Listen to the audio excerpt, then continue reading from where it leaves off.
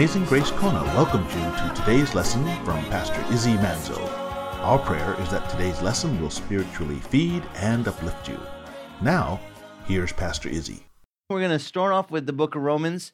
Just to give you a little background, this is written by Paul the Apostle, and you can look with me at verse 1. It says here in the beginning of Romans, Paul, a bondservant of Christ Jesus, called as an apostle, he says, set apart for the gospel of God, which God promised beforehand through his prophets in the Holy Scriptures concerning his Son, whom was born a descendant of David, according to the flesh, who was declared the Son of God by the power of the resurrection from the dead, according to the Spirit of holiness, Jesus Christ our Lord, through whom we have received grace and apostleship to bring about obedience of faith among the Gentiles for his name's sake, among whom you are also called of Jesus Christ.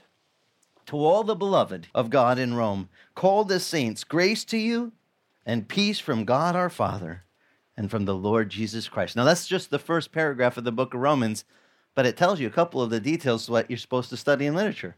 Who's he writing to? The believers who live in Rome. And he says the ones amongst the Gentiles. Now, Paul, you know, was a Jew.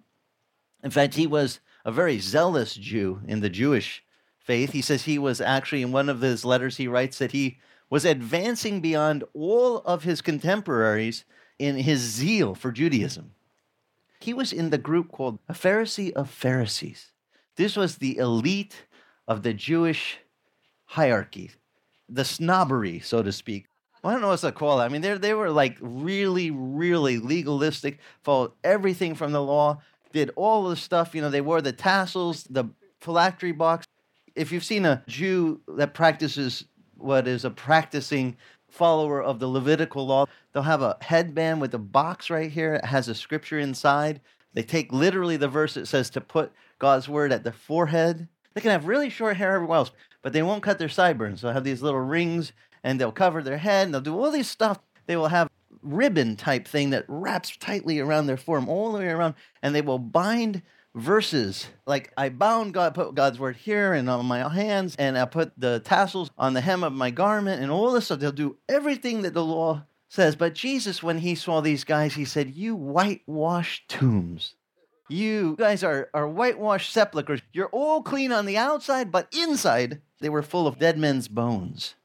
Spiritually, to Jesus, he said, you reek of death. Well, Saul was his name before he was called Paul. And we read about the author of the book of Romans in the book of Acts. So if you turn with me to Acts chapter 9, I want to give you a little background. You know, this man that is writing this letter to the church at Rome also wrote 12 of the other books of our New Testament. And some guys debate whether he was in on the book of Hebrews, making him 13 out of the 27 books. Was this man always a follower of Christ? Was he always a good guy? No.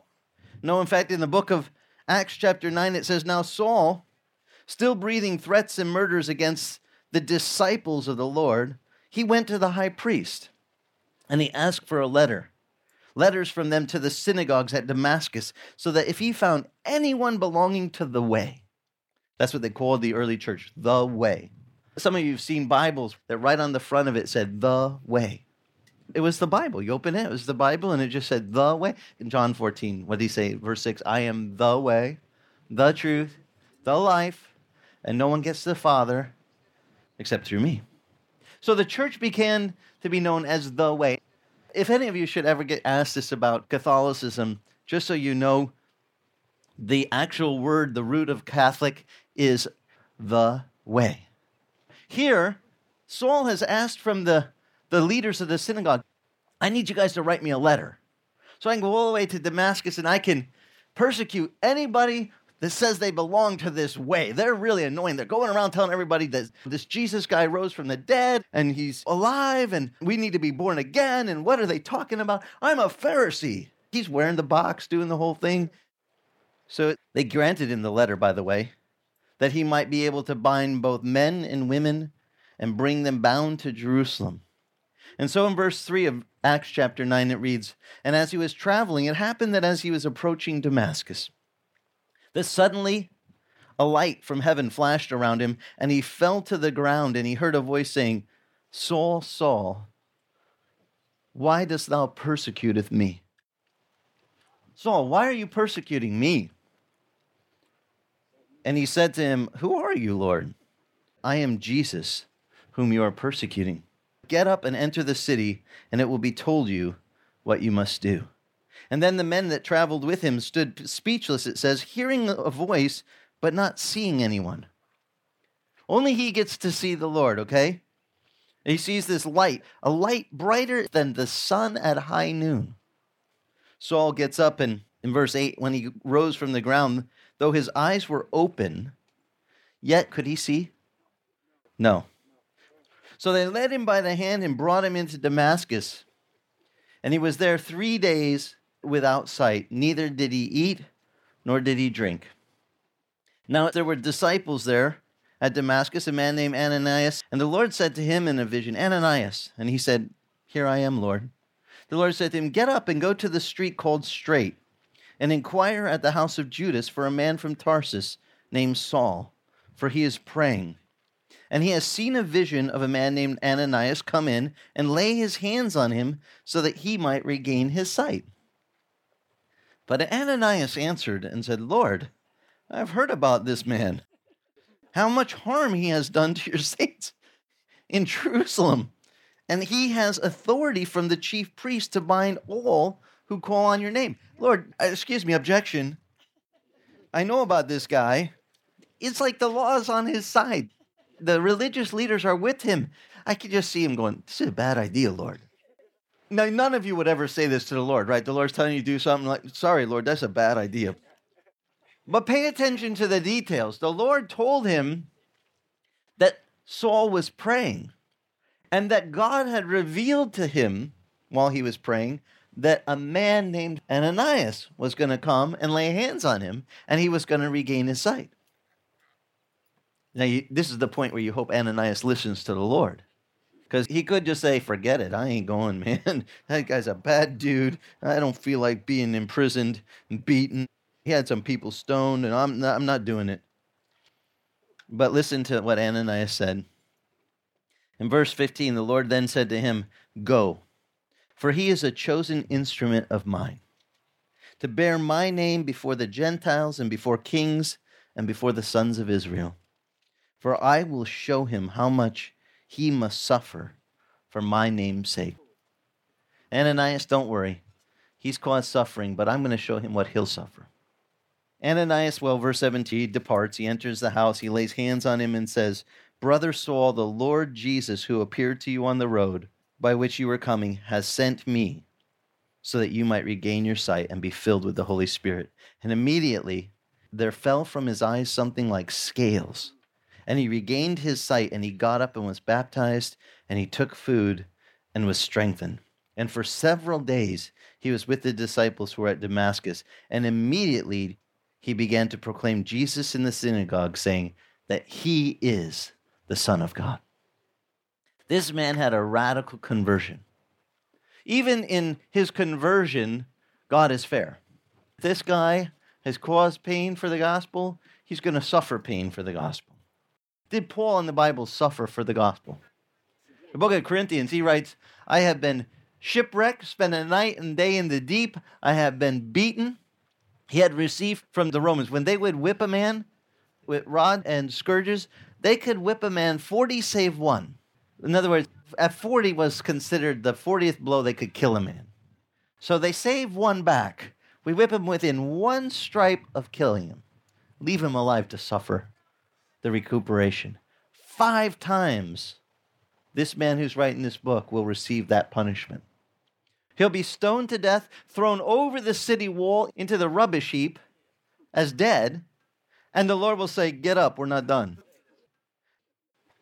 This guy, he's amazing, but he was not taught from the beginning, it's all going to be wonderful and easy. He's taught what he was going to suffer. So if teaching Christians that are starting out that you might face some persecutions, you might face some sufferings, is a bad idea to teach as a mentor, then just understand I'm only copying Jesus. Because sometimes somebody's leaving it out of the story. And I hate seeing the wake of that boat when it passes through. In our country, there was a very ear-tickling doctrine a couple decades ago about you are a child of the king. You are one of his precious children. And he's your heavenly father. That's all true, by the way. But what they did is they spun it with, and you deserve to have everything that a king's kid should have. You need to have a Mercedes, and you need to have all the blessings and a mansion and all this stuff because you're a child of the king. Didn't Jesus say, I prepare a mansion for you? No, he said, I go to my Father's house and prepare a place for you. He did not say, I prepare a mansion for you down here. See, somebody didn't pay attention to Jesus' words. They leave a little bit out, and that's dangerous. The devil does that, by the way. He quotes Bible verses, but he leaves off little details. Has not God said that his angels will bear you up lest you dash your feet on a stone? Go ahead, Jesus, jump off this high pinnacle and smash yourself. Let the angels catch you. Funny that a fallen angel is quoting the job description of an angel. Hey, aren't us angels supposed to catch you? Why don't you jump? If I was you, I'd be like, are you going to catch me? Because you don't seem to be doing the job you were created to do. See, the devil leaves out little things, and those little omissions can cause us great spiritual damage. So I want to teach it to you in its entirety, as best I can, to get you filled in so you get to be equipped for the good fight that we face. Now let's go back to Romans chapter 1. Now we know who's writing. And let's see how he introduces himself in this book. This is a very powerful introduction. He reads here in Romans chapter 1, verse 1, Paul, a bondservant of Christ Jesus. In Jewish culture, if you got yourself into debt, you could go to the person that you're in debt to, and you could offer yourself as a servant to work off your debt. You like literally say, I'll be your servant until the debt's paid off. There was a statute of limitation, so to speak, in the law. Every 7th year, you had to release the people from their debts. So the longest term you could serve was 7 years. But you find in the Jewish culture that some of the folks that wound up in debt, they would go and they would say, can I work it off? They'd work it off. And while they're working for the boss, maybe they met one of the other folks and fell in love with one of the gals. The guy got married. He had children. He's still serving his master there as one of the servants in the house. And the 7-year period time for releasing, and he says, you're released from your debt, your obligation's paid.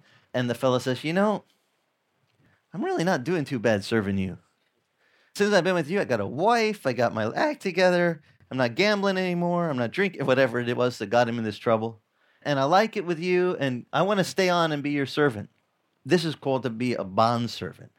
This is a servant's classification designed by choice, not by you did something bad and got yourself in trouble. So what the master of the house would have to do is take that person to the doorpost, the lintel of the house, and he would take an awl and he would pierce his ear and put a gold ring in it, signifying this person is my servant, but that says he's here because he wants to be.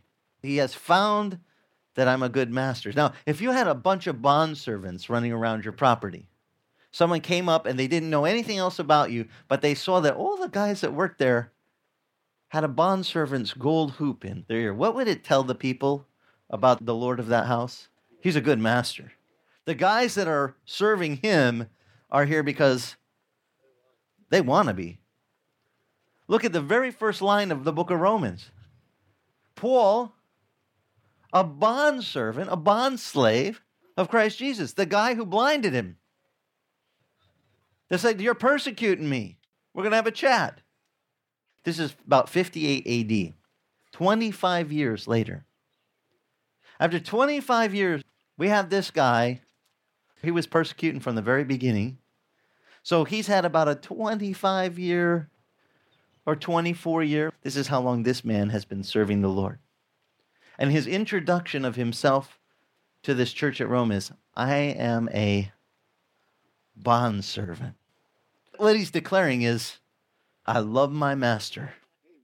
This is a great master to serve. Now, if You do 24 years following the Lord, and you still say he is a great master. That's more than I can even express. You're going 2.5 decades of service where you're saying, I know who to follow. I know who to serve because he is a great man. That's his introduction to these guys. Now, see, I only have to tell you this because they already knew what year it was. They were living in it. They already knew Christ was crucified 24 years before, and they know this guy was one of the early persecutors. And yet he has been converted and has been following the Lord all of these years. So when he speaks now about Jesus, he's speaking from personal experience. He's speaking from, let me tell you about what I have learned about him. Now, he doesn't say Saul, a bondservant. What does he say? Paul, the little one, is here to talk to you. I'm a bondslave of Christ Jesus. Called, he says, as an apostle. Now, this is the part that I really think is worthy of an entire sermon, this very next line. Because I don't think in our culture, too many Christians today know what God has called them to be. They don't know their spiritual calling from the Lord. Paul did. In fact, just for a little extra credit, go through all of the letters that Paul wrote in the New Testament. You got Galatians, Ephesians, Philippians, Colossians. He was collaborated on 1st and 2nd Thessalonians. He wrote to Timothy a couple letters. You'll see that in every one of them, where it's him as this introduction of authorship, where he just says, Paul, I, Paul. Let me show you. Just turn to Galatians. I won't do every one, I promised. Just to give you one as an example. Just read the first 2 verses of every one of Paul's letters. See if you notice anything similar. Like how they start like this. Paul, Galatians 1, verse 1, an apostle, not sent of men, no, nor through the agency of man, but through Jesus Christ and God the Father, who raised him from the dead. Okay. Well, I'll cheat and do one more. Ephesians. Paul, an apostle of Christ Jesus by the will of God. Wait a minute, he said that before. A guy's been serving for 24 years, and he has to still start off his letters with, I am called as an apostle, not by the will of man. Because some guys were saying, how come you're an apostle? Who made you an apostle? What makes you the guy that says you get to talk to us about God? And you know what his credentials were? My boss blinded me and told me what I was going to suffer. He said I had to change my name too. And I found out he's a really good boss. And he's the best guy you can serve. And I'm now his bondservant. And I am called an apostle. An apostle, the word literally means one who is sent out. A sent one. Okay, who sent him? So you're a sent one by whose will? Like what organization? Was there a church group that sent you out? Did you get sent out by some guys, some elders? He said, no. I was sent out by God's will. What did he call you to do? Believe me, not all of us are called to be up front. In fact, the Bible warns, let not many of you become teachers, lest you incur a stricter judgment. I need stricter judgment, like a hole in the head.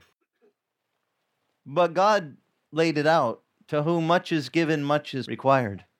He expects you to step up. If he says you do, you tell them to do. Oh, this is a good one. You're going to tell them how to live, but you ain't going to live it? Does that fly with God? No. You cannot sit there and say, I'm here to tell you how to live for God, but I don't do it myself. It does not float with him. He will take you to task. Just ask any pastor. It's like, the more I try to do the calling he's calling me to do, the more I find out I got to stop doing a lot of stuff that's not good. I have to practice the very things. I have to be an example of the faith If I want to say to someone, hey, just live and follow the Lord and entrust to Him all your cares and walk in faith and fight the good fight, I'm going to tell you to do that, but I don't do that? Does that float with the Lord? No. You are not given that as a leeway. In fact, you are exhorted by the Word of God that you understand you're going to get a stricter judgment. You want to stand up in front of people and tell them how to live their life for God? Then understand He's going to take you to task.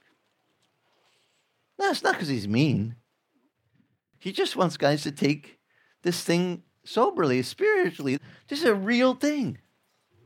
And Paul, when he's going to write to the church of Romans, he's going to say, be sober in your spirit. Sometimes our spirits are diluted, polluted by this world. And we need to have that stuff taken away. And Paul's going to address that, okay? This is just the intro. But trust me, he's going to lead right to that very thought, that we not be conformed to this world, but we be transformed by renewing our minds. This is one of the best things for you. It's going to renew your thinking. As we go through the book of Romans, it will lift you up. It will make you just go, wow. You will know. Listen, when we get done with this book, you'll be going, that is what I was looking for in my Christian walk. I've been reading the Bible. I never saw that. I'm like, it's right there in the book of Romans. How to be transformed by renewing your mind. Amazing Grace Kona thanks you for listening to today's lesson. You can listen to today's lesson or any of the radio lessons on iTunes titled Celebrate the Lord. And if your travels take you to Kailua Kona on the Big Island of Hawaii, come visit us. We meet Sunday mornings, 9 a.m. on the beach at the north end of the old Kona Airport. For more information on Amazing Grace Kona, go to our church website at amazinggracekona.com. Amazing Grace Kona is the original Calvary Chapel Kona.